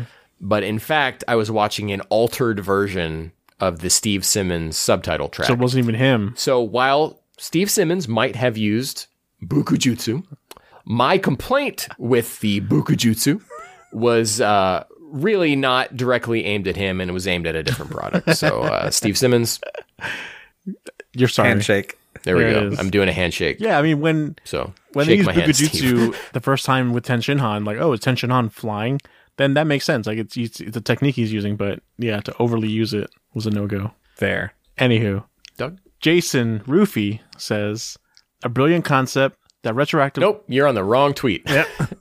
I'll read this one.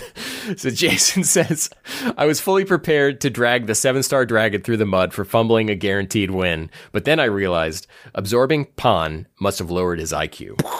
She's the only character dumb enough to fall for a trick like that in a fight, so it makes sense. You're welcome, GT staff. You saved us. Thank you, Jason. It makes sense, but I don't like it because we're hurting Pan's feelings here, and I feel like we shouldn't do that. Remember, she's 9. She needs to be humbled. So I'm these kids, we need to humble these kids, man. Yeah, man. These 10-year-olds thinking they own the world. So before we jump into trivia, I want to bring up that on Spotify, if you check us out there, we do Q&As and polls with each episode. Our poll from our last one, from episodes 45 to 51, was, which was your favorite dragon of these episodes? 2-star / Haze, 5-star / Rage, or 6-star / Oceanus. And we had a 3-way tie. So there's no definitive winner here. They're all great. They're all winners. Great. You guys, we all love them. And I had asked you, the listeners, who would you have liked to see join Goku and Pan on this adventure? And we had some good ones. We had Saban say, Goten. Yeah. Ooh. I like that. Yeah. I like that. This Goten, yeah. Hell yeah. Oh, 100%. And Jacob Sawyer says, I would have loved Mr. Satan coming along. He is great in GT, and Pan adventuring with her grandpas seems fun to me. Yeah. That could be fun. We get a good bit of that. I mean, yeah. I mean, they interact, but like, Satan should have come with him. I think that would have been good. And now we come to our final part. Everybody's favorite, especially Doug's, trivia. Fuck me. I always love seeing it. Doug, it seems like you're like, what is happening? I'm always surprised every time. I say the word trivia, and you're like, what? I hate this. Why use a fun word for such a miserable thing? So, again, we've got our trivia from friend of the show, Trivia Deity, Zenpai. And if this is somehow the first episode you're ever listening to, here's how trivia works. If you've never heard what a trivia game is like. Give them the quick rundown for this one. Oh, they don't know what our trivia game is like, Randy. Give them the condensed version. True. Ours is strange. You guys are going to answer a question. If you get it right, you get a point. If you're stumped, Zenpai gets 2 points because he stumped both of you. But if his question involves something we talked about in the episode, he loses a point. So and we can arbitrarily give or remove points at will. On any whim. It's whose also, line? We can give out attaboys and gold Stanley stars. Nichols. Yeah. So here we go. We've got trivia for these episodes. Courtesy of Zenpai. Question 1. In episode 52, during the earthquake in the city, a globe falls from the top of a building. What is written on that globe? Oh, were we both combined, right? Yeah, we got him. So he says it's Tamagotchi. Let's all remember this is 1997. So I would assume it's supposed to be Tamagotchi or Tamagotchi. Ladies and gentlemen, we got him. We got him. Dang, from both angles, we got him on that one. I mentioned the globe. You mentioned the Tamagotchi. We caught him in 4K, guys. It's all right. Question 2. During the very next shot, however, when the globe crashes onto the street, it says something completely different. What does it say when it crashes into the street? Oh, no. We did not Pima. cover this. Pima. Interesting. Why that? Because that was in my notes. Answer. I don't know where it came from. You just know a week ago you saw Pima somewhere. That's got to be somewhere. You got a shot in the dark? I will say, it doesn't say Pima. I want to say Toei. It says Ruzo. R-U-Z-O. Don't know, but that's what it says. Dang. He got us. Which means Tamagotchi in Russian. Right. A lot of people don't know that. Right. 2 points to Zenpai for that one. So he stumped you both. Who? Yeah, forget it. In the next episode, in the same episode, Goku saves a school bus. Oh, what is written on the side? Oh, Himawari? Sunflower. Himawari, meaning sunflower. Maybe it's from the same orphanage that once housed Kiryu Kazuma. Kiryu there, yeah. Wow. So that's really should be -2 because we also talked about Yakuza. -3 because we all Adam, put him there. Yeah. -3 Zenpai. No, I'm kidding. I'm going to do -2. I don't want to get too crazy. No. I'm going to take -5% from my previous point to subtract 0.5 from this current one. No. You can't take... No. I'm trying to figure the math out on that, but all right. Next question. When the 7-star dragon first fires a Kamehameha, it lands on a building with a very peculiar shape, which is clearly inspired by a real-life building. What is that building? Doug, you brought it up. I was confused then. This is the Toei building then. It's not a Toei building, but do you guys got a different guess? The Pima building. The Pima building. What's associated with Toei? Bandai? So you're close, but not right. The Fuji TV building in Odaiba, which besides being the location of the broadcasting station that originally aired Dragon Ball GT, is also famous for being the place for the final showdown of the Vam Demon arc in Digimon Adventure. See, I know him as Myotismon. I don't know Demon. I mentioned Digimon. I mentioned exactly what he's talking about. Yeah. I say we call that one a draw. Ooh, you know what's very nice is in the doc here, he's got a photo from Digimon Adventure of them in front of the Fuji TV building. Yeah, so do I up here. He's also included a photo of himself standing in front of the same building on a trip to Japan. No way. Very excellent, Zenpai. Love it. And, one last one. You guys, get your hands on your buzzers ready. What is the name of the 4-star dragon's finishing move? Well, we talked about it. We did. Burst attack. Yeah. You got it. That one feels... I feel wrong taking that a point away from Senpai because that was just like, what's the name of an attack? So we'll let him. Exactly. We thank you so much, Zenpai, for putting all this time and work into the trivia. And it's great little brain teasers. And we can't wait for more for what you've got. I can wait. Of course you could. All right. So thanks for listening. This has been a great episode. We love interacting with you and keeping you in the conversation, talking about our favorite franchise in the world. Posted us on our socials at We Got a Pod, and you can email us at wegotapod@gmail.com. Thank you to Rifty Beats for letting us use his track, Kakarot Theme Hip Hop Trap Remix. You can find that track and other great music by Rifty on his SoundCloud. Ken, where can the good people find you? At Detective X, though, I'm thinking about just trashing my Twitter. You're getting there. 2024, new year, new me, no more social media, baby. That's the way. Probably at Detective X on Twitter. Right. Randy, what about you? Oh, me. You can catch me at Saber_Breaker in places. Likewise, places for me too, at Jabaz Doug. So we have 2 episodes of our GT interview left. Okay, sorry. GT in retrospective. Of Auspicioucity. Of Auspicioucity. And it's auspicious that I'm going to ask you if you guys, not you two. Oh, okay. You guys, if you have ideas for episodes that you would like us to talk about, because it's coming up like in a month. Yeah. Right. We're going to be done with GT. We have ideas, but if there's some burning thing you want us to talk about, let's get it in now, because honestly, guys, once Daima starts, that's probably what the show is going to become. I can't wait. We need to know the release schedule, because it could be, if that's like a weekly show, then every 2 weeks. We got hey, guess what? We're talking about the last 2 episodes of Daima. And so we got a Daima is what the show's going to turn into. So if there's something you want us to talk about, get it in now, because this timetable is closing, right? Fall 2024 is going to be here before you know it. It's going to be Christmas again before you know it. It's right around the corner. Thanks as always. Another sweater. Yeah, this time we'll have Ultra Instigo on it. Ooh. For when they become Vegito again. Nice. Thanks as always for listening. Remember, we're on Blue Sky, so if we're going to be New Year, New Us, get rid of Twitter. Catch us on Blue Sky. We'll be there. As always, like, subscribe, review, tell your friends. That is honestly the best way to get a show kind of on the map, right? Yeah. You know, tell your friends about it on the well, hopefully you're not on like the playground or anything. But tell your friends about awful. it. When you're out, you know, clubbing at the bar. Yeah. You know, What's up, girl? How you living? You heard we got a podcast? You heard we got a podcast? Yeah. Man, Are you a mom? So because I got a podcast yeah. for you. Yeah. Yeah. So let them know about it, and yeah, let your moms know about it next time you're talking to them. So and on that note, we will catch you matinator. Bye.